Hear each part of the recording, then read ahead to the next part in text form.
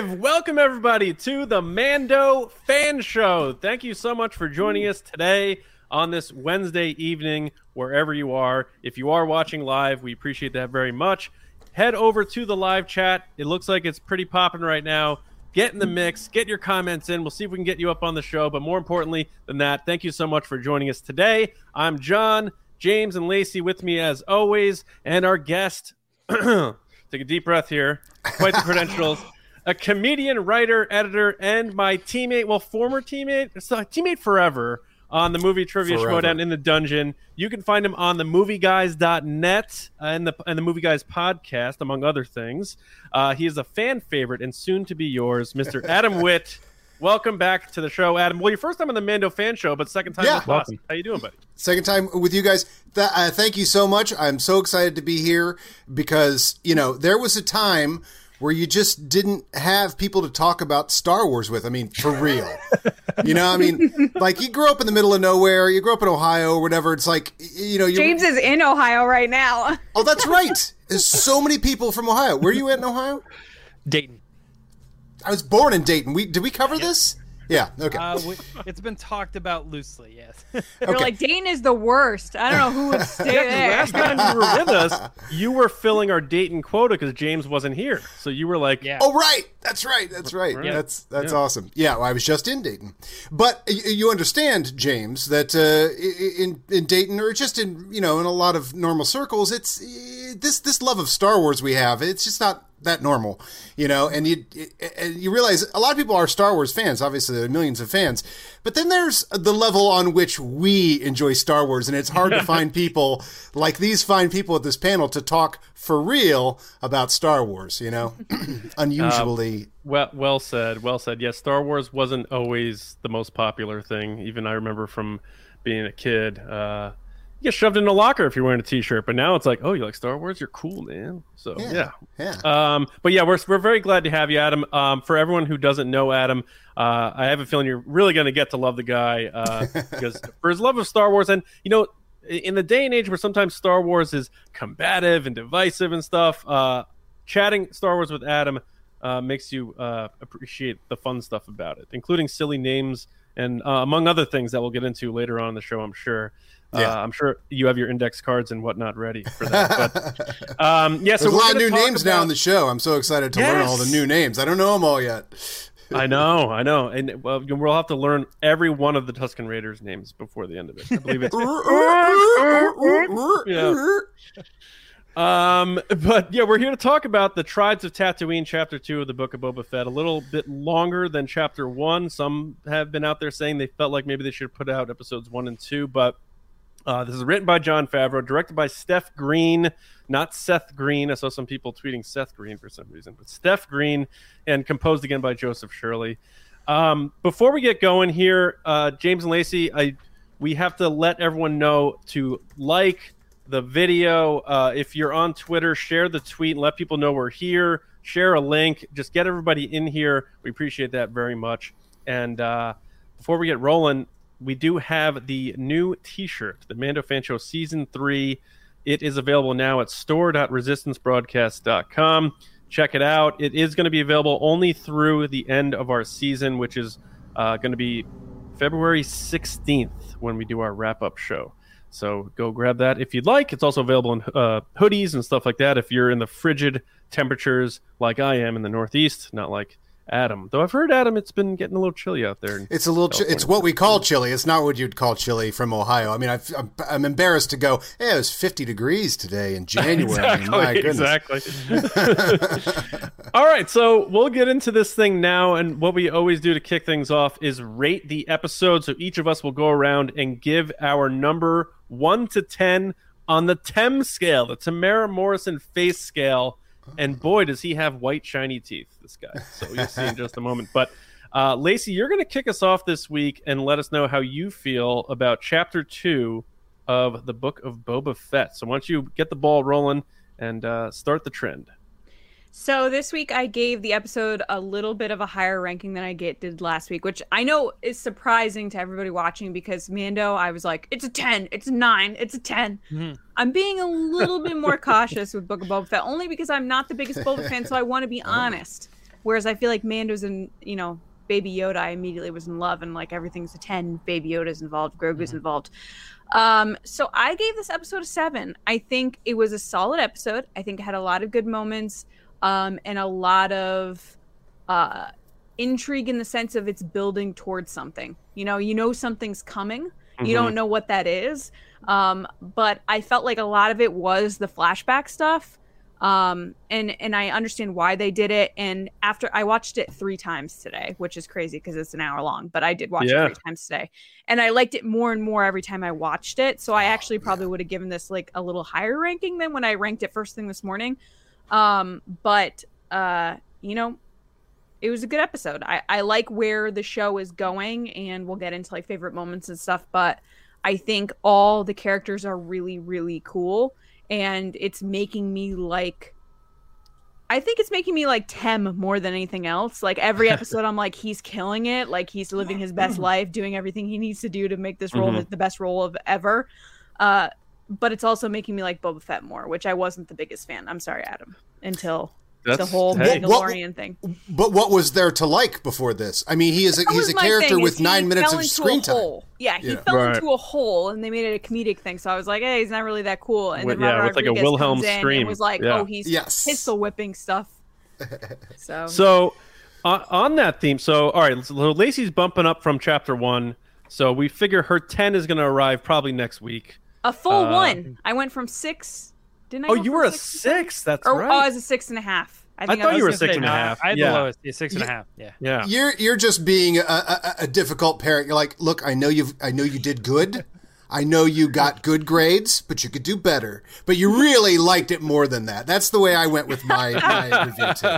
So, Adam, before I get into your score, he's your favorite character. So that has to either make this a good thing or bad thing for you. But before I get into that, how did you become such a big Boba Fett fan? Was it the action figure? Was it the holiday special?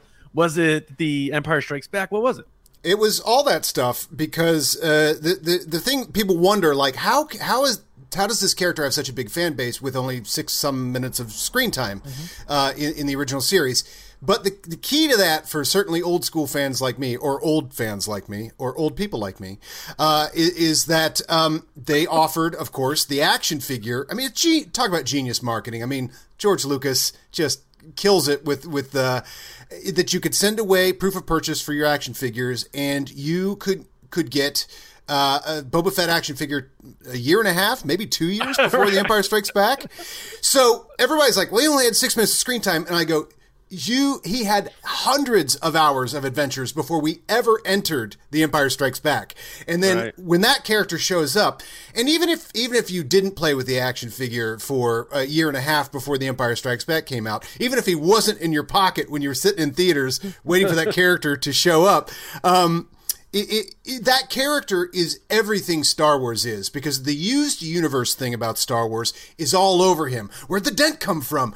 He's got this armor. It's all used, and he's got a Wookiee pelt and a cape, and you're like, you can see everything from all these adventures all over him. What's that symbol mean? What's that symbol mean? And then even at the time, there was rumors that he had stolen the armor, and like, well, where did he steal it from? Well, who has that armor? I mean, he just like that used universe thing of Star Wars, of having a storied history while just looking at an X-Wing, and you go, oh, that has been around. And that was so Boba Fett really embodies the entire Star Wars ethos of the used universe, and then they did the amazing thing of pulling him away before you got a chance to even, that character disappears. He dies in Return of the Jedi. It's a chump's death, we all admit. But now that's been rescued, of course, because of this show. Totally has. Right.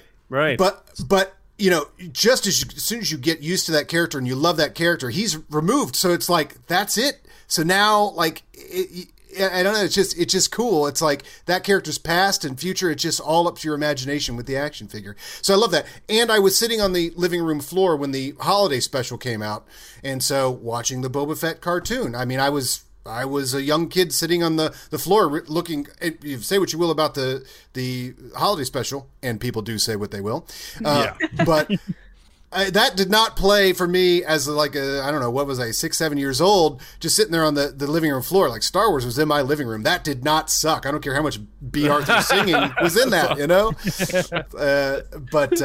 Yeah, so just Boba Fett's always been that action figure, and then just anything with him on it. I had all these, figurines and little statues and things like that, and it just loved him. And I remember second grade, going to school, first day, I had and I still have it. I kept the cover of it. Boba Fett was my writing notebook. Had Boba Fett on it, and there's an awesome production photo that you don't see very often, and it was on the trading card too, of Boba Fett with the gun raised. I mean, there were so many photos of him that were not from the movies, but he just looks awesome, and they just do him up awesome in this whole thing here.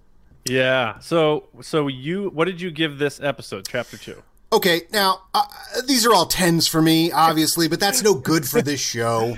So I took it down just a little bit just so I could play the difficult parent that's like, you did very good, you got good grades, but you could do a little bit better. You got to apply yourself. And also I know that the way they structure these shows is so perfect. I mean, the sort of Kevin Feige, the sort of Disney, the Robert Rodriguez aspects of this is like, we got a lot coming up here too. We got some 10s, some serious 10s coming up. Yeah, so I could give the first episode a 10. I could give this one a 10, but I know a real 10's coming up. So went 8 here. Okay. Even though it's amazing what happens in this episode. It's amazing how much Star Wars mythology we get.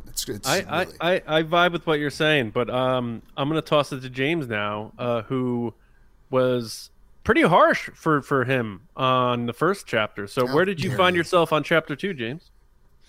So, yeah, as John was alluding to, I gave Chapter 1 a 6, and I was even giving it a little bit of credit in the sense that I felt it was going to get better, and this was set up.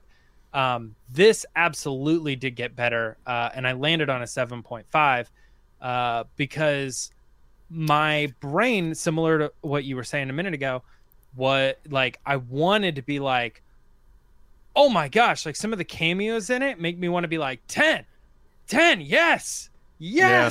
Like they were literally at one point alone in upstairs. I said this in the Mando Minute.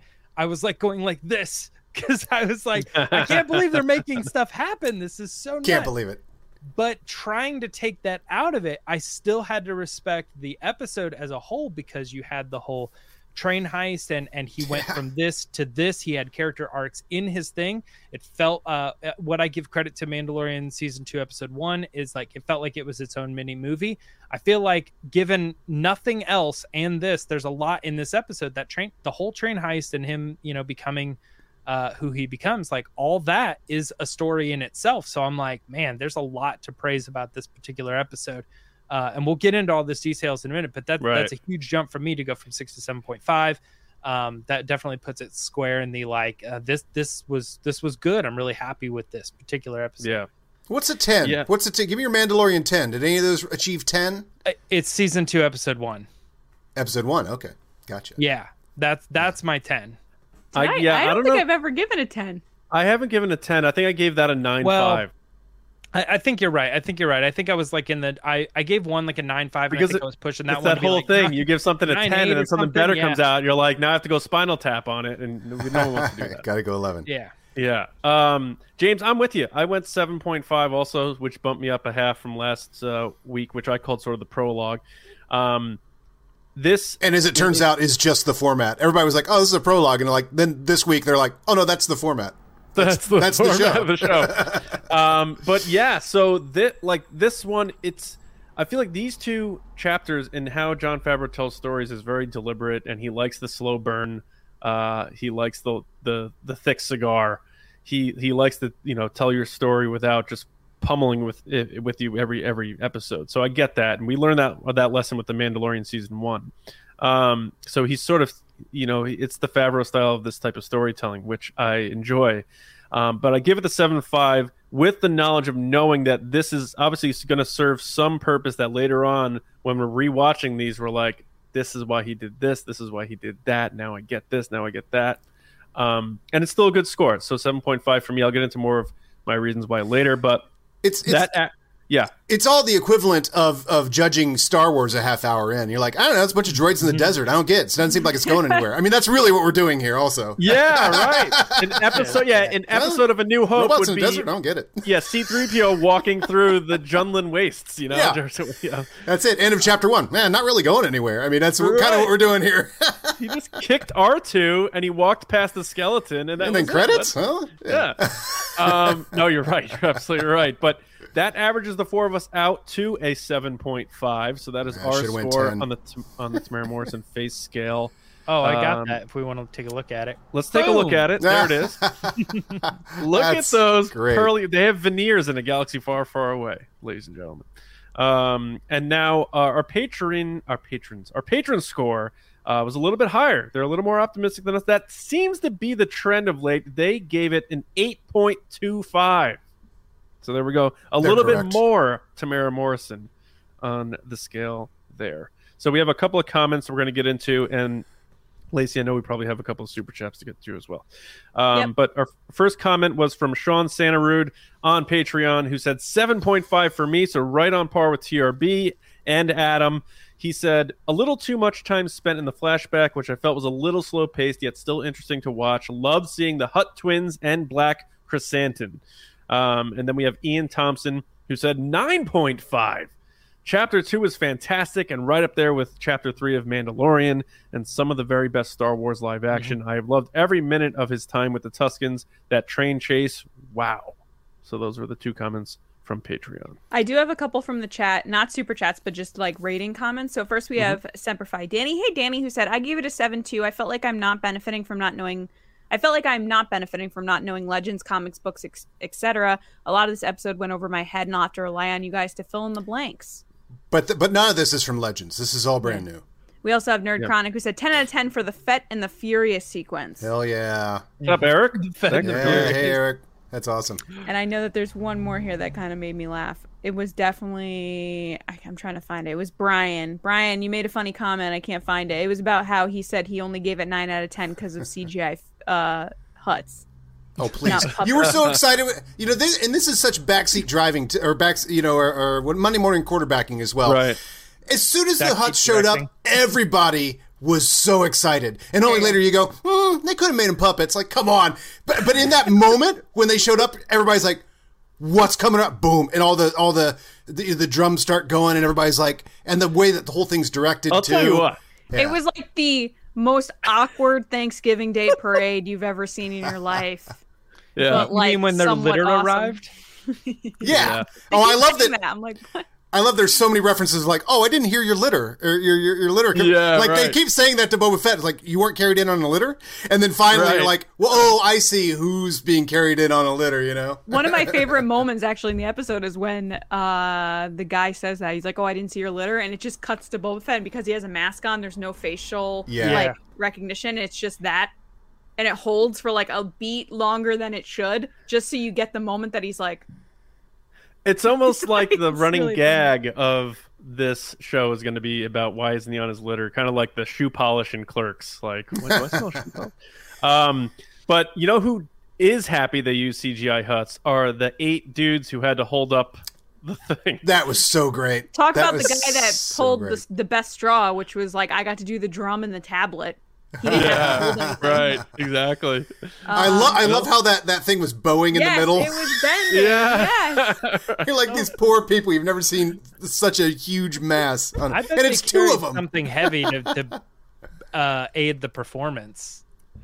Oh, or they built it like that. They built it. When they built it, they put something on it to make it bend. True, but they probably still would have added a bunch of weight so that these guys are actually legitimately feeling something. Yeah. Favreau and Filoni were laying on it. And saying, like, carry us, peasants. Carry us. No, it has nothing to do with their weight. I just mean they were saying, like, carry us, peasants, carry us. Do you want to get to some super chats? Yeah, before we get to the Easter eggs, let's get to some of the super chats. Yeah. First up, we have Nerdy Seb. What up? Who said, huge fan and excited to see where the story goes. I'm hoping to see Cobb show up. I would love if Boba would give him the white prototype armor. This is a good call. Man, that'd be cool. Now, for anybody who doesn't know, because somebody said they don't know the back history. Oh, do you have it? Yeah, originally I have the like ninja version. originally Boba Fett was going to be a super trooper, a super stormtrooper. Right. And so that's the original design was meant to be a stormtrooper. Oh, I see. You got the variant on that. And they had no money, so they were like, dang. Yeah, because they were going to build like 100 of those or whatever. They're like, nah, we'll make it one guy. Yeah. Well, and good for Boba Fett. He's like, can I just do all of these, like copy and paste, like in a computer? No, not yet. All right, I'll do that later. Right. Yeah. Next is John. What up, John? Who said, thanks for the super chat. He said, with all the Tusken lore being shown in this show, do you think we could see one unmasked? Love you guys. Thank you all for what you do. Do you guys think we're going to see one unmasked? I don't think so. Yeah. I think that's something they're going to keep to the. Yeah, I would prefer they don't. A few years ago, I would have said no. There's a comic where they like split one of their faces to like kind of show how emotional they are underneath or whatever in a specific scene, so you can kind of see what's going on there. But I think you're right. Probably not. 25 years ago, they probably would have said, we're never going to see Boba Fett unmasked, and now he's all. Yeah. I love how he's like been in the Sarlacc, he's been beat up, he's been in the sun, he's had to drink this like skunky melon water, and yet he still has the most perfect white teeth I've ever seen in my life. Yeah. He has the best. Boba Fett is the best dentist in the galaxy far, far away. Next is Echo Base Network. What up, guys? Who said, did not like episode 2, but love Boba Fett, and I'm holding out for hope for the rest of the season. We really want to like this season by the end. I think that's totally fair. You're not going to love every single thing. I mean, there's episodes. You haven't seen the whole episode. Yeah. Stay strong. Story. The Mandalorian season 2, I hated the bug episode. Like, I loved Frog Lady, but I did not like that episode because I hate bugs and like horror and scary stuff. Is it okay? Has enough time passed where I can admit I didn't like Frog Lady? Is that okay to do that now? But why it's didn't so you like Star her? Wars. I don't know. Next up is Ryan. Hey, Ryan, thanks for the super chat, who said, I feel like episode 1 and 2 were originally all one episode. That aligns with what Rodriguez said about the spoilers in the second half of the first episode. I wouldn't be surprised if they split it up. If Disney said, look, we need 8 weeks of content, and they're like, okay, we're going to give you 6. And they're like, no, you're going to give us 8. Yeah.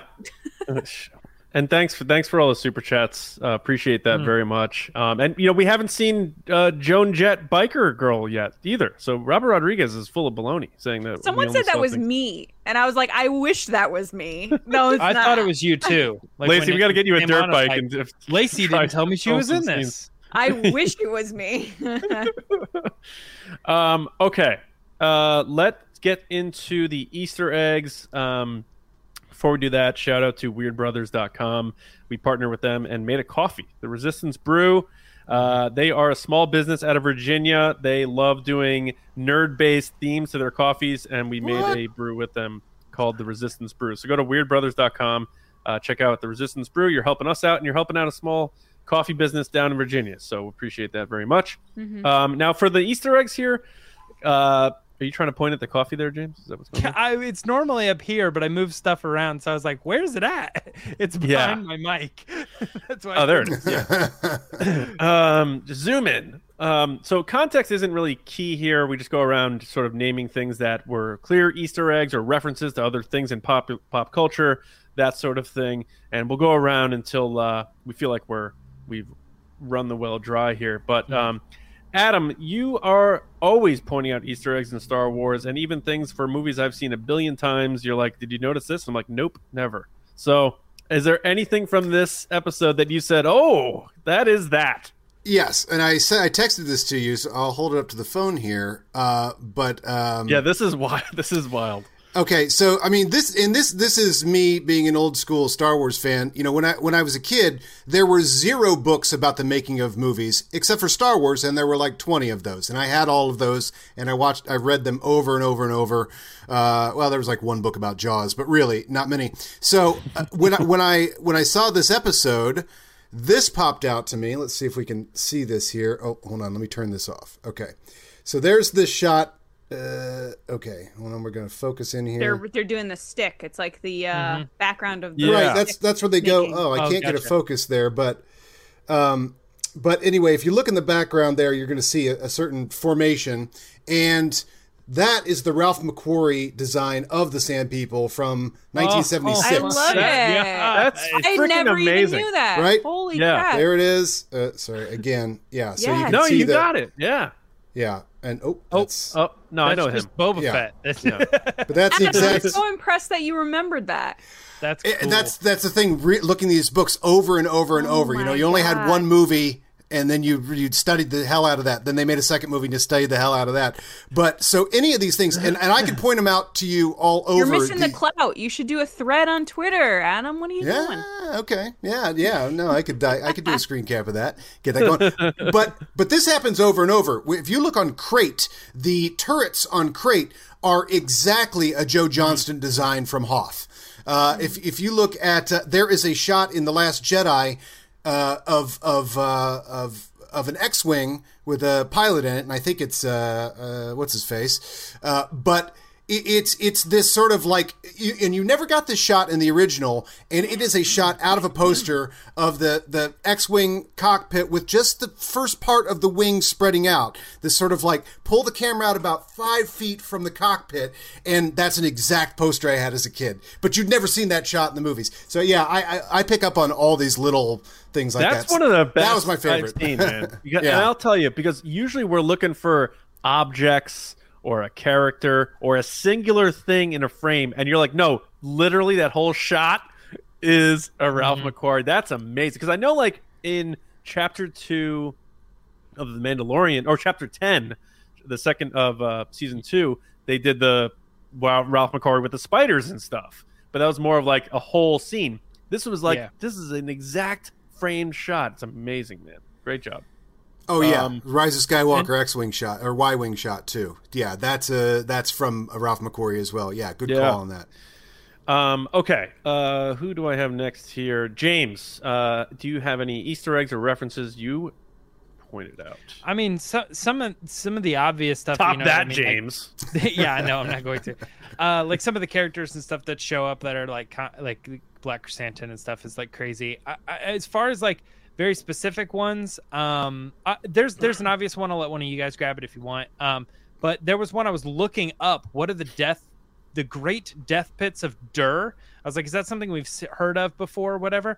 And I Googled it, and what pulled up Google Correct was the great death pits of and they were I wrote it down, mass human sacrifices in ancient Mesopotamia. And I was like, there's no way they accidentally came up with the exact phrasing, the great death pits of Dur, when there's a real the great death pits of Right. So they're making a reference. Yeah. What? They're making a reference. Yeah. They know. Yeah. I think they know that, you know. It's like calling a thing a rancor. That's a word that means something, you know. I was like, so that's something very specific that I don't think most people probably would have picked up on. And the only reason I did was because I was like Googling it to see if it's something that had been referenced before. But they were these like crazy things where they were sacrificing human lives and throwing them into the death pits. And so I was like, it's weird, you know, you're saying that there's maybe something similar to that in Star Wars. Like he's kind of referring to that same style of thing that is happening in Pits Star of Wars. Grick. I thought that was interesting. Right. Yeah. Pits of Grick. Spice Mines of Kessel were smashed into who knows what. Like they've done that in Star Wars forever. I love that. They just make a reference to Kessel, but we're not going to see Kessel until Solo. But that's just a reference that's made, you know. Mm-hmm. Right. All right. So this one, I'm convinced is done on purpose, and when I saw it, I was just happy because I was hoping to see something like this. But when he's with the Tusken Raiders and they're like preparing, and he steals the speeder bikes and stuff, and they're cleaning up their turf after getting shot up by the Pikes, there is at least one Tusken Raider combing the desert, and there is. I swear that has to be a reference to Spaceballs because it looks like a giant comb and rake, and he's slowly doing it just like they're doing it in Spaceballs, and it made me laugh. So it worked for me. I don't know if that was deliberate or not. I'd love to find out, but that's. I didn't think about that. I mean, I saw that happen, and I didn't think about the Spaceballs. We ain't found shit. All right, Lacey, what do you got? So here's one I actually learned about. We're going to talk about it on Monday, but learning about it in the kind of interviews with Jennifer Beals is that her earrings are an Easter egg because they're designed specifically for her on like dreams she had while working on the show, like shapes and stuff that she saw in her dreams. The person worked it into the show. That is really cool. Yeah, that's cool. All right, Adam, what else you got? Anything else? Okay. So, and this happens twice in this episode. And again, I'm laser focused on everything Boba Fett's doing. And I love the way they treat him. Like you were mentioning earlier, like he's got a helmet on, so you can't see his expression. But there's so many times where something happens and you get that slow Boba Fett turn. You know, with and that helmet is more expressive than it should be. But my favorite is, and he does it twice in this episode. And I said this about The Mandalorian. I'm like, I could watch that guy walk down the streets of Tatooine all day. Just make one show of just him. But, there, when he walks into not the cantina, when he walks in to meet the Hammerhead, the mayor. The mayor. The mayor, yeah. That thing that you see him do in the back of Jabba's palace where he folds his arm over his blaster. Yes. It's done exactly like it. It's so perfect. And it's so deliberate. He's so slow and chill and kind of nods when he does it. Yeah. That they are nailing Boba Fett in this show. They're just nailing him. That's just pure direction. Like that's something that I don't think Tem would have done. But like he's standing there and somebody comes up and he's like, you know what? Just one note. Boba Fett would stand like this. You know what I mean? And it's like somebody knows Boba Fett that well. Yeah. Yeah. That they're like, this is how he stands. This is how he, you know what I mean? Because it's directed by huge fans, you know? All the nods, right. yeah. Mm-hmm. Absolutely. Yeah, that expressive helmet. Oh, that helmet. That design. Oh, it just makes me so happy. James, do you have any others? Yeah, I'll take it. We've all been kind of given deeper cuts, so I'll go for another obvious one. And everybody knows this. Tashi Station shows up. Yes. With the cameos of Cammy and Fixer. How cool is that? Is interesting. That is very cool. It was something that like I was seeing online when trailers were coming out, and they were like, "Look at this trailer, and then look at like this deleted scene. Like this lines up and this lines up. That's got to be." And I was like, "There's no way that's not it," And then they there was another trailer where it kind of showed the people, and they're like, "Oh, is there any chance that these are those people?" And while they never said Tashi Station specifically in the show, they did credit those characters at the end of the show with the names, so you're like that it's 100%. That's totally what it was. So this is a reference to a rebuilt set and characters being put back into canon from a deleted scene in A New Hope. Right. It's like, and that's crazy. And that's clear on YouTube and stuff if you guys want to check it out. So he talks to Biggs and all this stuff. It's pretty interesting. Like Tashi Station is not Radio Shack. You're not buying things there. So I don't know. Luke was BSing Uncle Owen. That's why he said you waste time with your friends when your chores are done. Because there's drinks there. There's video games there. Right. Yeah. That's true. So two things about that. I called my friend and I was like, it's funny that they don't, it's clearly like a bar or something. And he goes, well, we didn't see all of it. It's possible that they could have multiple like kind of sections of the store. And we related it to a store that we have in Dayton called Vax and Videos, and they sold video games and vacuum parts. I was like, in one store, like right next to each other, same building, not even next to each other, in the same building, just like so. But I also saw online what was funny is maybe a power converter is the name of a drink. And he's like, but I was going up to Tashi Station to pick up some power converters. Waste time with your friends when your chores are done. I like that. I have one that ties into that, and it is the tabletop video game, because I remember being a kid and going to places like Ground Round and restaurants like that, and you could play Pac-Man on the table as like and I guess that's a way to occupy your kids so they're not driving you nuts when you're waiting for the waiter or something. But it worked because I remember playing those games as a kid, those tabletop video games, and the controllers were right underneath. Adam, you probably remember that. Absolutely. In fact, they made a comeback at one point. Some company would put because these video games now they're like 100 megabytes or something, which in the 80s was like, oh my god, get a super vacuum computer to handle 100. But now they make tabletop ones you can buy at like some furniture stores sell them. They have like 50 games in them. It's like Ms. Pac-Man and Galaga and all that stuff. So they started putting these in bars around LA, and there was the Powerhouse in Hollywood, which is this crazy thing that there was this dive bar right on Hollywood and Highland where all the tourists are, and they had for a while one of these tabletop ones, and I go in there all the time, like in between things, waiting for a train or whatever. But yeah, that's cool. Now, but here's the amazing thing about Star Wars. All right, so Star Wars, the movies rattle off 100 things a second. So you see a Tusken Raider in Star Wars, and then that's it. They're moving on to the next thing. That's how populated the universe is. And what's amazing about Star Wars is until this week, we've never seen Tashi Station. Right. Except for the deleted scene. What a great idea. I mean, that's just so great. And what they did with it, I love that Star Wars makes these references, so it's a little cowboy, it's a little samurai. We saw lots of samurai in Mandalorian. They really pump that. But it's great because it's only kind of been a reference. When you read about Star Wars, you'd be like, oh, it's kind of a samurai movie. And you're like, what? I don't even get that. Doesn't make sense. And then if you read a little further, you go, oh, the Hidden Fortress begins very similarly with two people like the robot, whatever. They get into all that whole thing. The reference here, because, and obviously the train heist is a classic cowboy thing, and Mando played up the cowboy, walking into the, and it's all the, good, the bad, the ugly music. But what's going on in this Tashi Station scene is the movie Billy Jack. If anybody knows the movie Billy Jack. And it was, but the reference I'm making because it was very popular at this time in the 70s to have scenes, and it's a cowboy trope as well. The bad guys come into the bar and they start saying, "Give me drinks, bang, bang, bang. You guys got to do whatever we want." That's also like Billy Jack is a movie where a bunch of biker gangs take over town. It's also done in the original Mad Max. Biker gang takes over town, and a badass has to come in and start kicking some ass.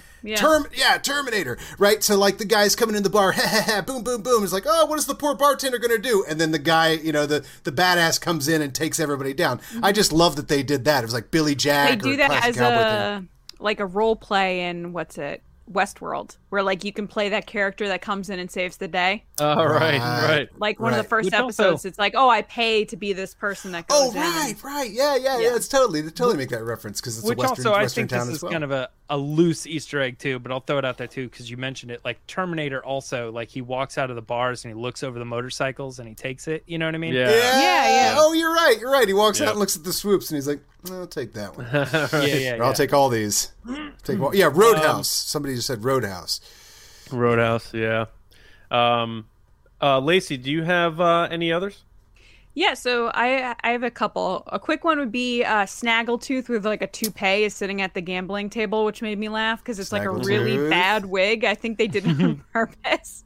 Yeah. Oh, yeah, because in Star Wars, that's the same. He also has a weird bit of hair. Yeah, it's just so bizarre. And then show could be called "Oops, All Easter Eggs." Yeah, and then the other thing is the first time I watched the episode when the train goes by, I was like, "Ooh, train, Solo, ooh, train," and then it ends up to be the Pike, and I'm like, "Oh, Solo, oh my god!" Yeah, it's the Pikes. When they open the window and you see them, and you're just like, "I know exactly who that is." First of all, I felt really smart. Even though, like, that's not the case. I was like, oh my god, I like know exactly who that is. I know all the backstory. So when, they show them at the end and they're talking about spice and then they make the spice reference and the Kessel and the slave stuff, you're like, oh my god, this is so Solo right now. I don't know if we ever saw them with their masks off, which I knew they had their masks. Yeah, to stay alive. That was shocking. Studying for Schmodown, I knew they needed their masks on to stay alive and like to breathe and stuff, especially on Kessel. But they're fish heads. Yeah. Pike syndicate fish. I'm pretty sure a pike isn't a type of fish. Yeah. Oh yeah, it is. Oh yeah. You're right. So that's so funny. The audio descriptive version of audio on Disney Plus, and when the mask is come off, they describe him as a catfish-like face, and I was like, that's accurate. Like I see that now. I probably wouldn't have put that together, but when the person describes it that way, you're like, that does look like a catfish. He looks like a catfish. It literally looks like a fish on a body because it even has the tail in the back. It's like a fish on a person. Yeah. But it was really cool to see, and guys, it's making me more excited about Crimson Dawn maybe showing up. Or here's the thing, right? Just doing the checks with the John Kasdan tweet from the original Make Solo 2 Happen Day where he showed all the different like Hutt Syndicate, blah blah blah blah. Like we're just getting these checks now that you're like, okay, there's one, that type of thing. Yeah, and that's what we all thought when this was coming back. You're like, oh my gosh, because like the idea that there was a power vacuum in Tatooine had never occurred to us. Because Star Wars just moves on. That's the thing. Oh, here's Jawas. Now we're moving on. Here's Sand People. Now we're moving on. I mean, that's the key to the movies, and that's why these things can sit in this mythology. Which this is only like the third time we've seen Sand People, and in like the Phantom Menace, you're like, oh, there's one. It's an Easter egg, and that's why I say this show is oops all Easter eggs. But when we all first heard about this, we're like, oh my God, that's right. There's a power vacuum with the gangs, and this crowd I know is all like, ooh, what are the gangs? Crimson Dawn, the Pikes, and here's the Pikes, and he messed with them, and he pissed him off, and they're gonna be back within force. Like he's going to disrupt every gang, and the last episode of the show is going to be all out gang war with the Tusken Raiders now as his faithful army, which is pretty cool. They're setting Bill Gill, my dad, would be so proud that I knew that pike was a type of fish. Like, he finally listened to anything I said, because he's always back in these forests they have these animals, and one time I went fishing and blah blah. I said this when I was given my score. I said there was some initial stuff that I was like, on the surface, it doesn't have any substance really to this particular episode, but on the surface, throwing in a character here or there, made me so excited. That's because in this episode alone, we got Hutts, Wookiees, Transdoshans, Tusken Raiders, and the Pike Syndicate. And if you even want to throw it in there, we got sleazy Twi'leks too. You know what I mean? It's kind of all the underground big name alien species that you ever would want to see, and it's all in this 50-minute episode for television. It's nuts. Yeah. And some of those characters are making first time appearances and stuff, like the Pikes revealing their face for the first time, Black Chrysanthemum making his live action debut. He's from something I don't know him. That? Crazy. So Semperfi Danny actually asked, I don't know him. Who is the Black Wookiee? Is he canon? Yeah, so he made his debut in Darth Vader comic. Oh, comics, okay. Yeah. So he was in those comics, so and then he's made a couple different appearances here and there. He's kind of one of the comics go-to characters when we need another bounty hunter type character. And him and Boba Fett know each other. They have history. Yes, yeah. And the biggest history I'd say with a character that this person is involved with, Black Chrysanthemum's very involved with Dr. Aphra. I don't think that necessarily means that she's going to be involved or something, but when Dr. Aphra is doing the stuff that she's been doing in the stories they've told, usually it does involve Black Chrysanthemum. He's she's his Wookiee. Sometimes they try to treat her kind of like a Han Solo character, and he would kind of be her Chewbacca. Mm-hmm. But yeah, he's a very popular cosplay, and he's not as deep of a cut as Cobb Vanth.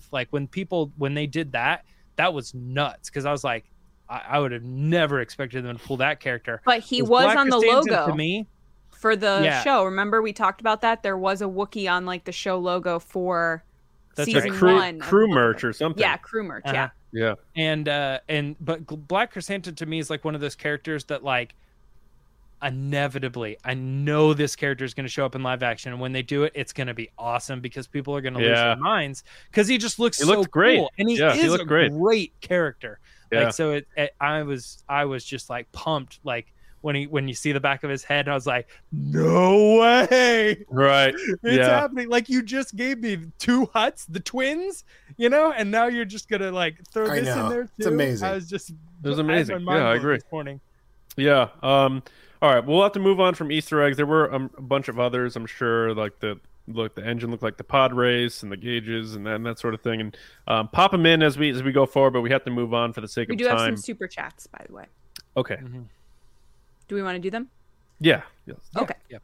First, we have JC. Thank you for the super chat, who said, sending love and hype to TRB from the back corner of the Tashi station by the arcade machine. Jumps out of the chat like a train conductor droid. That droid definitely was like, I'm a head out. Yes, that was the funniest part of the episode. So many fun things in this episode. Yeah. You forget about the droid conductor. Thank you, JC. When I was watching it the first time, I said 52 minutes. Oh my God. And then the first 20 minutes goes by and you check, and I'm like, I still have 30 more minutes. Anyway, next is Tech Stevo. What up? Thank you so much. He said, did you notice the binocs the Tuskens were using were the ones Mando traded for passage across the Dune Sea in the Gunslinger? What? Well Awesome. done. I didn't Awesome. notice that, but yeah, you're probably right. Like, I just assumed they just had technology like that, but you know what? You're right. So then that timeline must have happened after Mando season 1 then, which is interesting. Oh, Yeah. Next is Darth Spall. Thank you so much for the super chat. Who said the combing in the desert is how they find the milk balls and the creatures like that giant frog. I think it's called isn't it called a Zorg? The frog. Oh, is thing? it? I think it's like a Zorg. Z-O-R-G. Talk about a Easter egg reference too. That looks just like a. It is the one from Jabba's palace, the thing that sits there, blah, blah, and it actually lays eggs and stuff that Jabba would eat out of the container. Oh no, I didn't even know that. I was just going to say it looks exactly like the animation of Ray Harryhausen, like the old Sinbad and the Seven Seas. Like, what's that?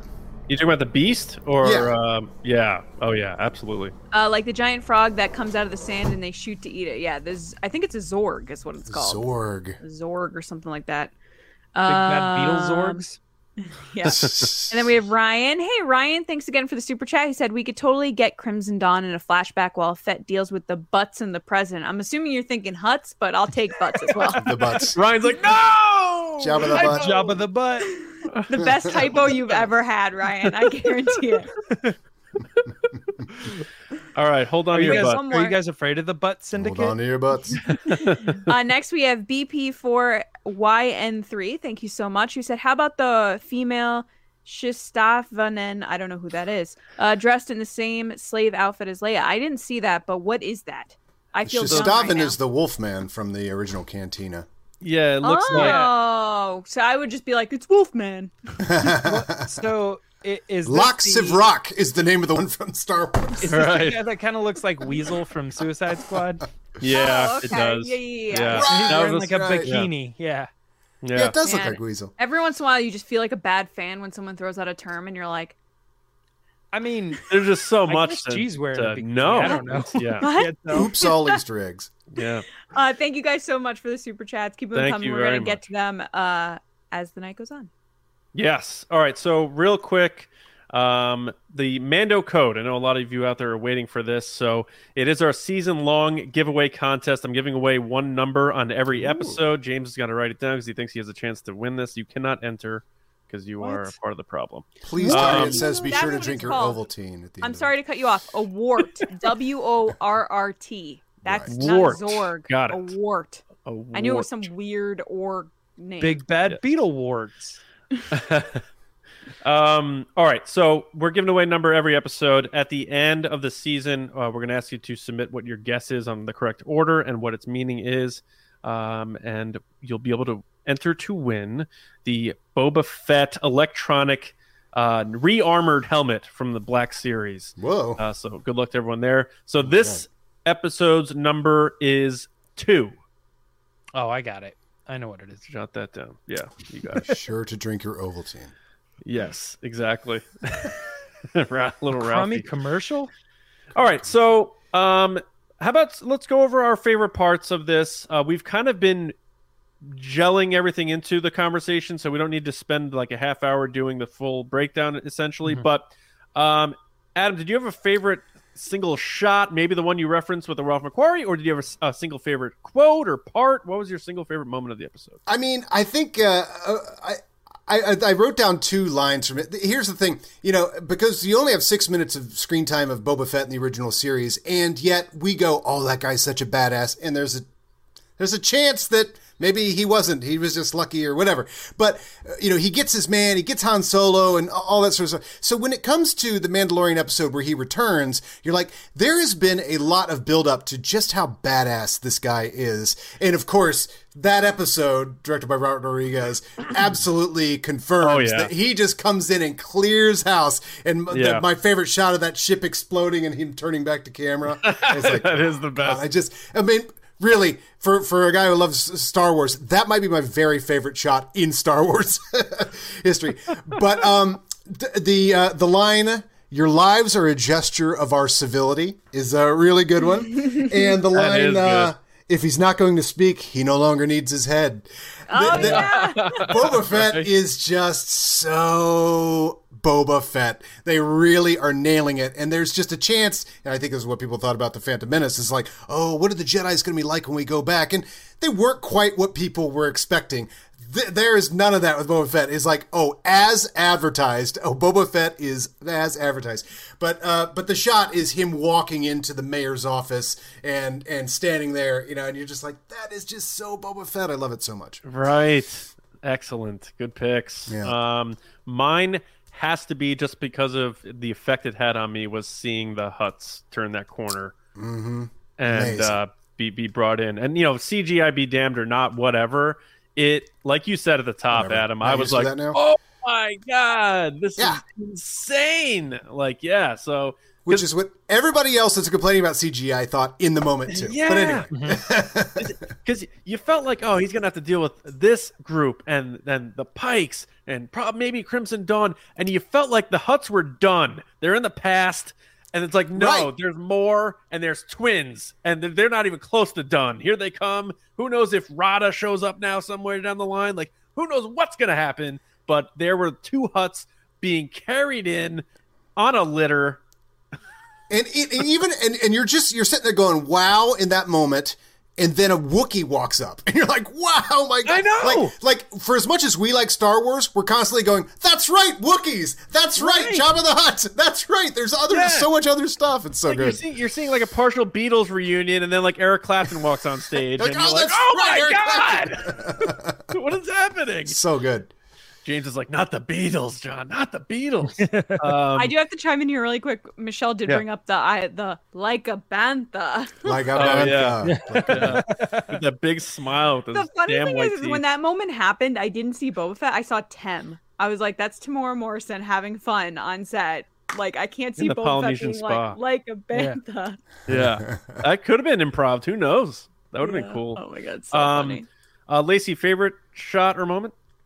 My favorite moment, I feel like I say this a lot, but to no one's surprise, is the beginning sequence where they trick the guy into thinking that the Rancor's down in the pit. That's right. I was like, oh my gosh, Lacey's going to freak out. And then it didn't happen. And you're like, womp, womp.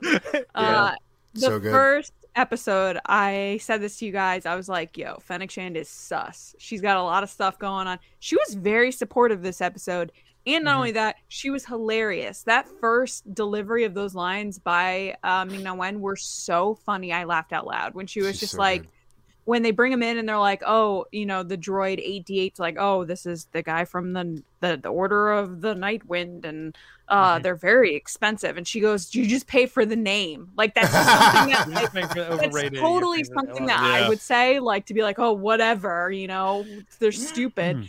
And then she drops them in there, and then we get that shot, which first of all is a letdown for me because it's in the trailer, and I was like, oh my God, we're going to get a Rancor again, and then it's here, and I was like, womp womp, I guess we're not yet, at least.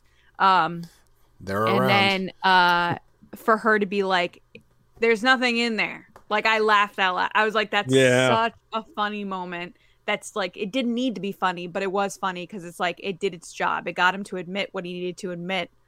And then just, she was really great this episode, pulling on like the leash that she had him on. Yeah, she was great, without question. Probably the comedic relief of the episode, in my opinion.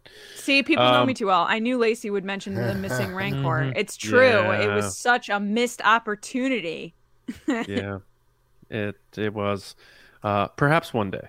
But it's a great reference because, we know the Rancor is missing. It got killed. But I mean, they could have gotten another one in that time or whatever. But it's great. I forgot about that. Yes, Brian brings up the little white little puffy mouse that he's using as a sweat rag. Funny. And the thing's I actually wrote that down. I said using a hamster to soak up sweat. And the thing's trying to bite him, and he finally eventually just throws it away. But what is that? What is that thing? James, did you have a favorite shot or moment? So my favorite moments, I was debating back and forth because I really did enjoy that whole scene of the Pikes and the face reveal and the whole well, what does it look like? And, going back and forth with them, and how he manages, that's when he's like learning kind of how to be a crime lord, which again kind of surprises me that he didn't know what he was doing in the first episode. But anyway, but I have to go, it has to be the Hutts in the Black Chrysanthemum scene, but specifically shot. There is one scene of Boba Fett, on this side of the frame, and then it's like looking past him as he looks at Black Chrysanthemum. This is as the Hutts are leaving, and Black Chrysanthemum is just like staring at him, and he just like kind of slowly walks off the screen, like he's just ever watching him. And I'm like, he looks so good, like so menacing. Like, I think part of maybe why people, I know why people are talking about the CG Hutts thing, but I think another thing is like, yeah, we're not used to I CGI think they actually did a really good job with their like little personalities and quirks that make them Hutts, like their little quick distractions and things. Like, I really thought they did a good job bringing those characters to life, but I'm saying those fully CG characters in relation to this Wookiee that's like 100% practical and real, and it looks amazing. Like sometimes I even think Chewbacca, like I can see like Jonas, like I can see his eyes or something. But there was something about Black Chrysanthemum, and I was like, that is all Wookiee, man. You know what it is, dude? Scary. Because Jonas has to wear black around his eyes like Batman, and the brown fur and the black, you can sort of see like there's the difference there. With the black Wookiee, it's just all lost in there. Yeah, that's probably right. But like I was looking at, I'm just like, it just looks so good. Yeah, he gave him like whoever's in that costume, like it'd be great if it was Jonas, but whoever it was like was given the looks and doing it right, and that was very cool. I agree. So yeah, the CG Hutts, I was pumped when I saw them. I was kind of like, ugh, CG. But it looks so much better than obviously prequel Jabba that we've seen before, which was just not ready for the technology at the time for what they needed. Technology at the time. These ones looked great. And it got me excited because it's like, hey, they could bring Jabba back if they wanted to. But I hope that if they eventually do have more of a face-to-face situation where the Hutt is right in front of someone and they have the ability to do the puppet, they will. I like my Hutts not moving, so... By the way, I wondered when the Pikes took their masks off, that they looked very much like a Nemoidian kind of the mouth moving type thing. It's like an upwards mouth, yeah. Yeah, so it looked like a mask with works in it, but I have a feeling it's CGI made to look like a mask that you could see the operation. Maybe. I have a feeling that is CGI and nobody knew. Yeah. Yeah, I would not be surprised. Much like Yoda's original ears, they kind of wiggled a little bit because they were rubber. And when they went and did the CGI for Yoda, they were sure to include the error, basically, of the wiggle, because otherwise it just wouldn't look right. Yeah. Or it had its mouth. They didn't make him like enunciate a lot. It was still just the flap a little bit. Yeah. But, they tried to keep that continuity. But I think those guys might have been CGI, but made to look like that sort of Nemoidian. I bet you're right, dude. I don't know. I'm not sure. Yeah, really quick for Sarah, the twins, because I noticed this the second time I watched it, if you look at them, they're sitting kind of like this, and then their tails are wrapped around each other. So it looks like they're together, but they're not. It's like the way they're arranged on that platform, which those poor guys that have to carry them.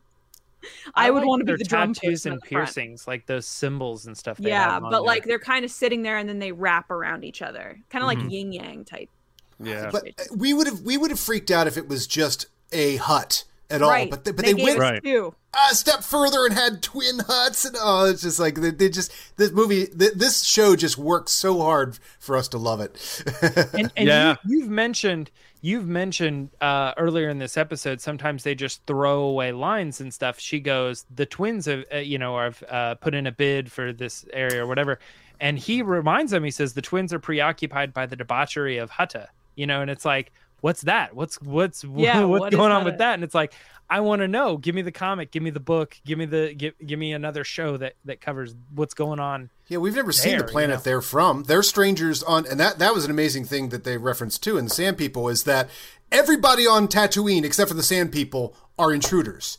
Like the nativization of the Sand People, and we've never felt for Sand People. I mean, Mandalorian made some strides for that, but this made a huge. We've always thought of them as villains, never thought of them as the poor natives who have now been, are being screwed with by all this technology and everything. That was a huge, big move for Star Wars. Klieg Lars referring to them as mindless monsters. Yeah, exactly. They killed Shmi for all intents and purposes, and maybe now it turns out that Klieg and Shmi are the real villains of this whole thing. It's true. Something glad they're dead. I'm glad you're dead. I'm glad you're dead. But so this episode for me, it's interesting because I gave it a 7.5, but I feel like because I maybe I didn't rate it so high or like it so high is because, again, like the first chapter, I loved what I saw from the present so much, the present time, that my mind kept wanting to pull back to that. Like, when are we going to go? All right, when are we going back to the present? This flashback is great. I like this. When are we going back to the present? And we never did again. Nope. Which makes you think if they flip-flopped it it's the format. And put the present time at the end, maybe that would have been a better payoff. But I think what they're doing, because of what they did with, the Mandalorian came first, there's that 5-year gap to explain, like, why did Boba Fett wait so long? And that's why they kind of got to tell us this. So it's not like, he just hung around for nothing. They have to give us something of substance. And that's kind of this character growth that he's going through with the Tusken Raiders. So it's this episode being a 7.5 so that chapter 6 and 7 can be a 9.5. It's like, you got, like you said, Adam, with A New Hope, like maybe the first 30 minutes isn't the most exciting thing in the world, but because we got to get the slow burn with those characters and get to know them, the last 30 minutes were amazing. Yeah. And it's just like, that's how we have to kind of look at this. And that's why, it's not my favorite episode. I really liked it a lot, but I know in the grand scheme of this book, it's going to have big payoffs in the end. I was thinking about that this afternoon too, like how this episode played out with it being so much in the past. And I was like, well, here's the thing is like, I think the advertising for the show sold us on the idea that it was going to take place in this timeline. But had the show been sold, hey, we're doing the Book of Boba Fett, and it's going to be about those 5 years or whatever, 7 years before The Mandalorian, and that's going to be the story, we would have been pumped about it. We would have been excited. So it's kind of like it's just because we're getting a little bit of a flip-flop, or they're trying to do half. Like, it's not, you don't get both. It's you get half of both. You get half in the future, and you're getting half in the past. Both are exciting, but I just don't think the past stuff was what people were expecting based on the trailers. Can I play devil's advocate to this argument? Yeah. Who cares? Go ahead. So fucking what? I mean, what? I mean, I can feel the Grand Canyon with what people think things are going to be about. But you start watching the first, A New Hope, like, wait a second, but I thought it was all going to take place in the desert on Tatooine with 2 robots, and now we're in space? I mean, it's like, I don't know. It's like, who cares? It's Boba Fett TV show. True, I agree, we've talked about for years how he got out of the Star Wars had no space, had no starships, had no nothing, and it was only the desert. You'd be like, okay, I think it's a movie about a desert. And then you're getting in there, you're like, what is all this spaceship flying around? I mean, it's cool, but it wasn't the idea that we were thinking we were getting into, which is him taking over the crime space and him in that particular outfit and everything. But now, would you be surprised in the next episode if some of it features the backstory to? But you're not going to be surprised because now that's the format, right? Because we're learning as we go. That's why I think I was so surprised last week. I said it numerous times. I was like, I mean, it's fine, but it was also him digging in the sand for a lot of this episode being tied up to a pole. I think it's going to go places, and this was the payoff for that because now he's not tied up to a pole. Now he's not digging in the sand. He's standing upright, getting training, becoming part of the people. All that stuff makes sense now, and it's payoff. Yeah. Like just I think it's a matter of how much time are they going to spend in the past, and I've seen and I understand a lot of people saying like, they spent too much time in this flashback. I want to see. We waited so long for Boba Fett. We want to see us going forward with Boba Fett, and I appreciate that and I understand that.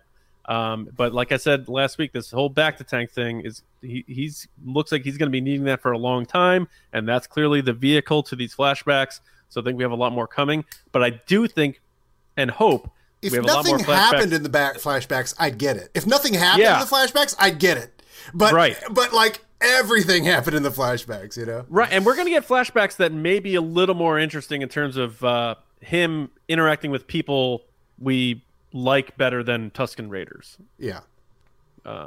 And not the same, but maybe people love Tusken Raiders. I don't know. Maybe Tusken Raiders are their favorite characters. So what I'm seeing online when I'm reading comments on discussing this episode, it does seem like there are a lot of people that are like, thank God Disney finally is doing something right, flushing out these characters and these stories. Sure, and stuff. Yeah, of course. I'm like, okay, it's different. Some people like the sequels and they don't like this boring flushing out of the Tusken Raiders. And other people are like, get rid of the sequels, get rid of this stuff that they can't create their own characters. Finally doing stuff right by giving us the flesh out. 5+ hours on one character's story, where a Star Wars movie takes place in 2 hours. They have the bandwidth to stretch things out, and that's the beauty of this format. Whereas in a movie, you're not spending 50 minutes on Tusken Raiders carving a stick. Yeah, but you can do that in this. So I've kind of taken this series so far as this is what Boba Fett really is. I think that before this show, I had a very different perception of him, and then you see him in The Mandalorian. He's very brutal to the Empire, and you're like, I was one of them. I was like, oh my gosh, he's so savage. I love it. He's ruthless. And going into the series, I had a very similar view of like, that's what I want. But as we've gotten to know him, I really think that this series is him getting a second chance at life and going about it differently. Like, he never had a choice of the occupation he was in. He was created by his dad as a clone of his dad. He went right into being a bounty hunter from his dad. And you hear it multiple times in the present timeline of people being like, oh, you're a bounty hunter. And he goes, I'm not a bounty hunter. I think once he left that Sarlacc pit, he then changed his mind of, I'm not going to be this person. He came out a completely different person. Yeah. Right. That's what I was pitching last week, that it's kind of a death and rebirth of him. Right. Like, as a and the moment he gets those robes, which, by the way, I kind of laugh that a lot of people were mocking those robes in The Mandalorian of like, what is he wearing, a dress under the armor? Like, I saw a lot of that last year. And I remember being like, it's clearly like a samurai, like, kind of theme thing. Now it's even more ridiculous that people were mocking it, because it's clearly this moment, an occasion in the episode that he becomes this new thing. Like you said, James, he's like reborn, rebirth into this character that I'm here to change things. I see things are wrong and I'm not going to be on that side anymore. It's kind of like the Bill Burr character of like, you wake up and you're like, I'm not going to be a part of that side anymore because people are hurting enough as it is. What can I do to help? And what can I do to use this time that I've been given out of the Sarlacc pit again to live the life I want to live and get back at the people that are causing so much hurt. Yeah. Well, they're humanizing. They're humanizing the Tusken Raiders, which is something we never thought we would ever see. No. But at the same time, they're humanizing Boba Fett. But I think it's a prime example of them, the storytellers, Filoni and Favreau, especially because he wrote it. But Favreau, Filoni, Robert Rodriguez, all the people that are involved, I think they're saying, this is what you think of this character and these characters and this species and this creature. It's not that. And this is what the truth is. Yeah, because it's always a human story when it comes down to it. It's all about families and generations, and they're hitting home on that with these flashbacks, like that whole tree thing we haven't even talked about. His vision. I was just about to say, you know how I know this is a good episode? Wild. Because we've been talking for a little over an hour. We've yet to mention the fact that there's the lizard up the nose, where a lizard goes into his nose. I hated it. Jim Morrison out into the desert. Absolutely, right? Like a total peyote trip. Classic, like they went native in so many ways. The it was lizard very king, Black Panther. He wakes up, he's a tree. It was laser. Lion King. Yeah, it was very the nose thing though. Oh my gosh! First of all, I hate bugs, like little lizards. And I thought when that happened that was going to be one of those things like how L3 is now inside the Falcon, that lizard's forever inside Boba Fett, like telling him where to go and stuff. So when he shot that thing back out, I was like, all right, okay, cool.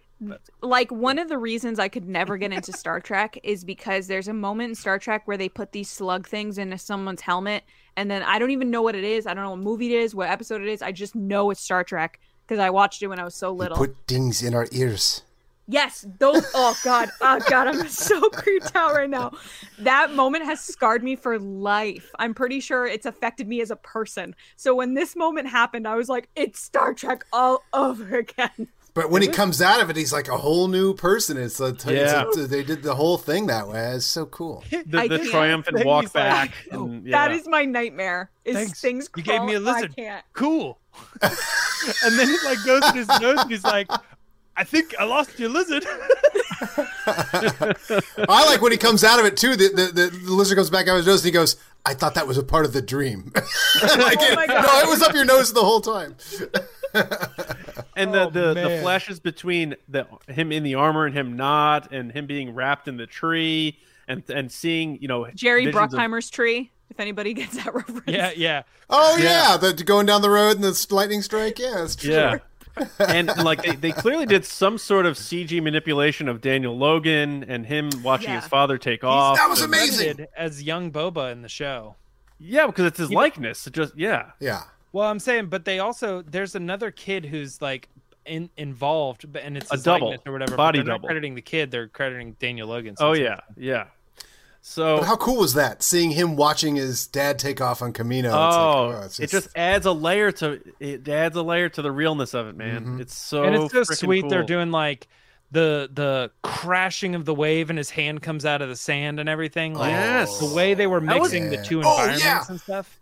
That montage was so awesome. The way it was going. Yeah, that was like total art. That was amazing. It reminded me of the Force Awakens vision of Rey. Like all these things are happening. You're not sure what's going on, but you know that it's one of those things you're gonna go back, pause, to watch every frame, and be like, "Oh my God, that is happening while this is happening." It was an amazing segment in the show, and really, yeah. That's what I said, Danny. It reminded me of Black Panther or like Lion King, like that moment of like going to another. Yeah, well, they're on the Dune Sea, and he gets this spice melange, and he's having his trip. It's very Dune-y. Well, let's try to look ahead a bit and speculate on what we think might happen next week in Chapter 3, because there's a lot that can happen. Obviously, flashbacks have really opened up the floodgates of speculation in Star Wars. So, Adam, I'll toss it to you. Do you think we're going to spend more time back in the present? Do you think they're going to keep going with this past thing with the Tusken Raiders? Are we going to see other things from his past? Where do you think we're going in Chapter 3? I'm assuming this is the format now, that we explain how he got to where we saw him in Mando, because technically I guess they've completed that journey in a way, because now he's in the official so there is a chance that people might get their wish that this is not going to be any more flashbacks, that this was really like the first episode, like people said, an hour-and-a-half movie, flashback, back and forth. Or I could see that maybe all of this prologue could have been one episode itself, and they decided to edit it in and do it in the Bacta tank. I'm not sure. Mm-hmm. But I couldn't have predicted anything in this episode, so I don't know if I can predict anything in the next episode, except that it's going to be a Boba Fett TV show, and I'm going to spend the entire time going... I love it, man. So that's my prediction. As long as there's no more nose lizards. Right. I'm with that too. James. If they did, I think they're gonna keep it the Tusken stuff, but I would think it was cool if they did like 1 and 2 was like this portion of his life, and he had flashbacks to then, and it kind of told that story over 2 episodes. 3 and 4 was maybe like something that happened around Empire, or something like that.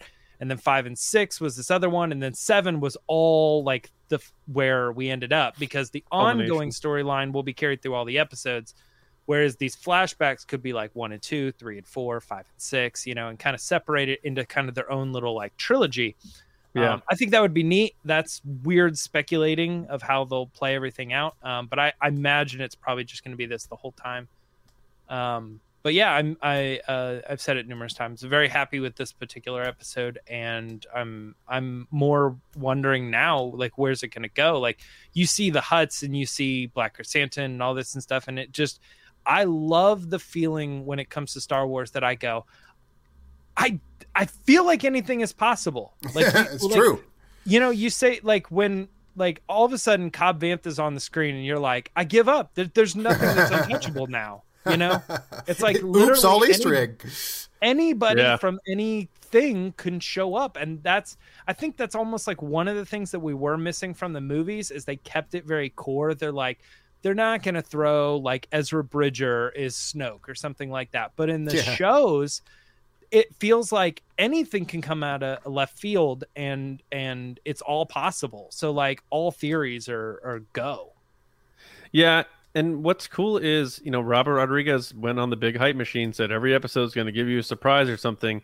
And so far he's been speaking to diehard fans because, you know, my brother watching this is going to be like, the Pikes! Right. Oh my God, the Pikes! Where we are like, oh my God, the Pikes! So, however, most people are like, dope, he's dialed in. He's dialed into Western. However, very much like our experience watching the original trilogy for the first time, or whatever ones we watched for the first time, people who are watching without any backstory are exactly like us watching episode 4. I've never heard of a Jawa. I've never heard of Sand People. What's a Darth Vader? What's a Death Star? What's an Alderaan? What's I mean, so it's like this experience must be exactly the same way of like, wow, there's just a bunch of stuff in this world. Like it's a very lived in world. So we can sit here and go, hey, it's the Pikes. But to other people, it's just like watching episode 4. You're like, oh, what's a Jawa? What's a Pike? I don't know. But this world is very thick, you know, so that's kind of cool. You just described Jon Favreau and Dave Filoni. And you know there's going to be those people saying like, I thought Jabba was dead. And be like, no, that's... There's more of those. Yeah. But Lacey, what do you think's going on next week? Are we going to get that crime lord dinner table meeting finally? We're going to get the biker chick? What's going on in chapter 3? More gangs. You know, it's tricky because Robert Rodriguez said that the teasers were all episode 1 and 2, and I don't think that's the case. And I think that's why someone early had suggested it. Maybe they split these up differently than what they were originally intended to be. And I have to agree with them. I think that we're kind of unsure of where things are popping in because the Rancor pit shot was in episode 2, not episode 1. If I was to guess, probably looking at the scripts, I bet it was 3 episodes. And all episodes were an hour and a half long, and it was 3 separate episodes or something like that, or 4 episodes, and they're all an hour and a half. And they split them into smaller bites. How many episodes are there? 8? 7. 7. What's going to happen next week? I think we're going to get more present time. I think that these 2 episodes were really in the past, but I think we've gotten to the point now that he's kind of become this character with the robes and everything, and we know where it goes from there. Agree. We know that he gets the armor. We know that he meets up with the Mandalorian. I think we're going to go into the present. I think we're done with the Tusken Raiders, but I don't think we're done with everything else because, as we know from interviews, he does go back to the time of Empire Strikes Back. He does potentially... We could see Han Solo and Carbonite, like we're not sure here, but that'd be sick. I think we're going to start seeing, kind of James had hinted at earlier, like points from the past from a different period of time. I think the Tusken Raider stuff is kind of done. Once he became that person in that black cloak, it's kind of like, okay, this is the end point. Right. And especially the whole chanting scene at the end, like that kind of just solidified to me that they were like, okay, this chapter is ending. Now on to the next part of his life. So we'll see how that goes. I do think that he's going to have to handle the mayor and the creepy Trandoshians that are like constantly looking with their creepy yellow eyes. Look amazing, by the way. Amazing. They look great, but they also are super creepy because they're like everywhere on the street and they're all like all the time. They are CG, like that Ithorian is like perfection. Yeah. Right. I'm like, I don't see anything in that looks He has some hair on him. He's masky or computer generated. It just looks like an alien, like 100%. Yeah. And voiced by Robert Rodriguez. A lot of people were like, yeah, that's so cool. Pascal. Yeah, that was really cool. Yeah. I actually want to bring this up because it is relating to that. So thank you, Frank, for the super chat. He said, hey, everyone, I thought it was cool that the mayor had some kind of universal translator on him. Has that ever been introduced in Star Wars before? I can't remember seeing one. The only thing I can think of is Frog Lady. She used the translator to translate, but I can't think of the thing that he had, which was like a thing. Well, there's an There's an Ithorian in the Bad Batch, I believe, that has a translator like that. So, and what I love is you hear the Ithorian speak, because when you watch the cantina scene, and by the way, enter more cantinas, Book of Boba Fett. I love every time they enter a cantina, spread the curtains, like, I'm just in heaven. But the Ithorian in the cantina in episode 4 has that, you hear that briefly. Yeah, underneath the talking, yeah. Robert Rodriguez did a great job, though, because he has like kind of like a very charming, but like very robotic kind of monotone voice. So the way he did it, he was just like, so let me give you some advice. And you're like, oh, this is not going to be good advice. This is going to be bad advice. That's funny that you say that, because I kind of thought, I was like, man, that is a good translating device, because you would think like someone would speak with emphasis like, do you or do you not kind of thing. But then a translator would be like, do you or do you not? You know, they're like, it's not giving the emphasis. I was like, this translator thing is making it, you know, is giving the right emphasis on the words and stuff. So there's almost a little bit of like delivery that it is able to understand how he's saying it and recreate that language that way. But like Lacey saying too, like in a still kind of robotic way. Yeah. Adam, I know you got to take off, so you know, we got a little bit to go here, but we want to let you go because you're a busy dude. But I overbooked myself today, but I can't stop talking Boba Fett. But real quick, let people know where they can find your stuff beyond, like besides the Schmodown, like movie guys, like do a couple plugs and then get out of here. Sure. Search the movie guys on Twitter or whatever. We do a Monday show called Monday Movie Nonsense. Everybody on this panel will eventually be invited to be a guest because we keep going through our friends. And when the subject comes up that we want to talk about something like Star Wars, we'll get you guys on there. But check the movie guys out. We do a live show every Monday, so check that out. And of course, subscribe to the movie guys on any podcast app, because we do a podcast called The Ford Fiesta where we cover every single love that name. Harrison Ford movie in a row. And we're just starting to get up to Empire Strikes Back coming up here. So, That's a big one. So, yes. Well, thank you for having me on. One last thing I want to say about the Book of Boba Fett.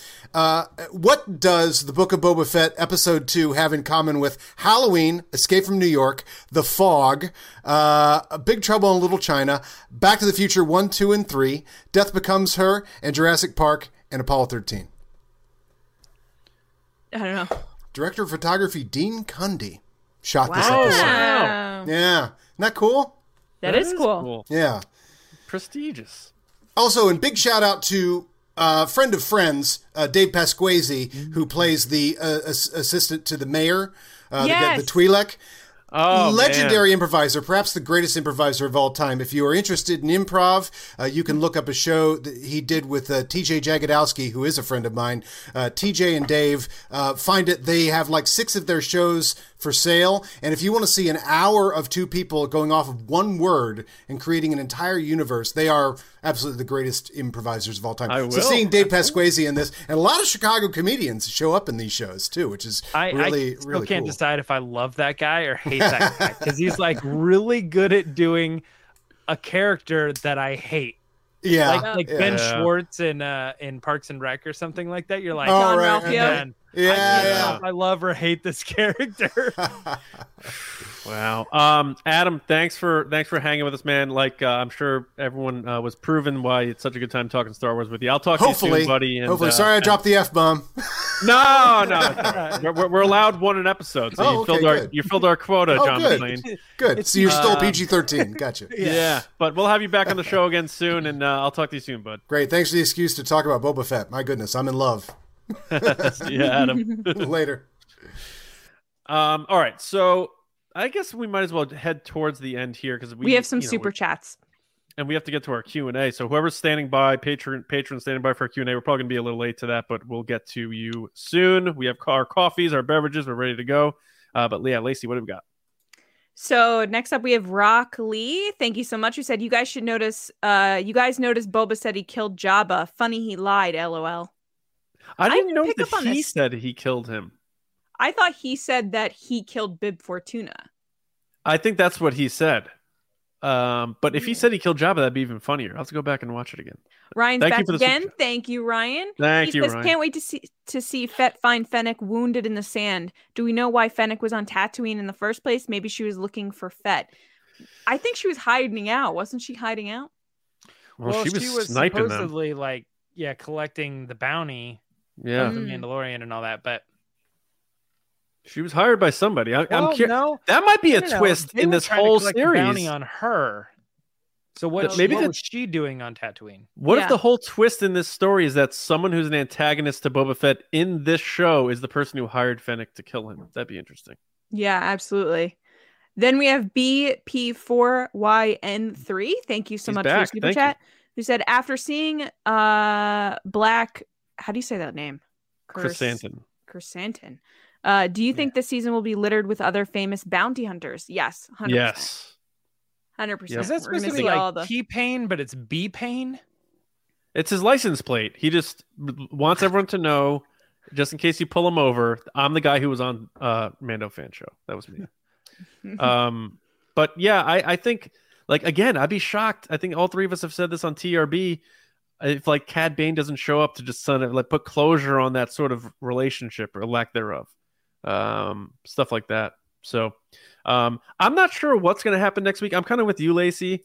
I think we're done with the Tusken Raiders because it felt like there was a finality there. He finished his journey with them, but the way Favreau tells these stories, the people he meets along the way come back around, and I think they're going to somehow help him in at the end of the series. Well, Adam brought up a good point that he's going to have the Tusken Raiders at his back, I think that's what's going to happen. Yeah, it makes sense. So I think we're going to spend more time in the present in Chapter 3. I think we're going to see more of that crime table meeting. I think maybe we see that biker girl. I think other chaos is going to be happening, and we're going to spend more time in the present. And maybe, we'll get some more flashbacks because he needs to be in the back to tank, but I think we're going to go elsewhere with the flashback. That's my guess. Did you guys have anything else you wanted to pop out there before we pop out? I don't think so. I think we went into a lot of in-depth. I had one thing I wanted to pop out there. Pop it out. No, pop it out. I don't got anything else, I don't think. All right. Well, we want to thank everybody for watching. See, there he is. He does this to me all the time. I get going with my spiel, and then he does this. I know. He does. And it's not even worth it, too, because I was like, other than the fact that it seems like everybody's saying, Kira is a surprise, and I haven't solidified that yet, but I'm kind of jumping on that bandwagon a little bit, that this does feel like they're leading to her showing up. That would be really cool. I haven't said that yet on the show, and I'm I've been thinking it all the time, but I haven't got it out. So I was gonna say, Lacey, you said it. Now we talked about the digital assets for Jabba's palace. Now they have the modern assets. I was wrong about the fighters, though. The fighters are not Crimson Dawn. That was a good guess, but that's okay. Wrong. That's okay. But John pointed out, that in Legends they had loose names and stuff, so they can play with all that stuff, and it could still theoretically be all run. There could be a loose tie as a we nod to the mayor Legends. hired the guy, and it wasn't even the mayor; it was the people above him. But we got the HUD effects now. If Kira shows up, I actually think that's a good sign for more Solo. So I'm very curious what happens there. But we're not here to talk about that. But we are here to say thank you to everybody who joined us live. We really appreciate it. Thanks for spreading the word. It looks like there were a lot of people watching, so that's great. Of course, this is going to be on the audio platforms tomorrow morning, and will always be on the channel. So if you can't join us live, I can't make every one of these, don't worry. It's always going to be here for you, but we appreciate it if you can make it live. And either way, just watching or listening in general. Make sure you are subscribed to our show on your preferred platforms, whether that's Spotify or any other audio app, or, of course, youtube.com/Star Wars Newsnet videos. Go to StarWarsNewsNet.com every day for your Star Wars news, reviews, editorials, information, and more. Miguel did our written review on Star Wars Newsnet of this episode of the Book of Boba Fett. Go check that out. Go check out James's instant reaction on the Mando Minute on the channel. And TRB, our podcast, every Monday. And then, of course, live here on the Mando Fan Show on Wednesday nights, and then hitting your podcast feeds Thursdays. And then once the Boba Fett show is done, Book of Boba Fett's done, we'll be going back to our Monday and Thursday rotations. I want to thank our patrons, patreon.com/Resistance Broadcast. This show definitely does not happen without your support, so we want to thank you for that. We're about to go live again in a few minutes for our Q&A, which is Patreon exclusive.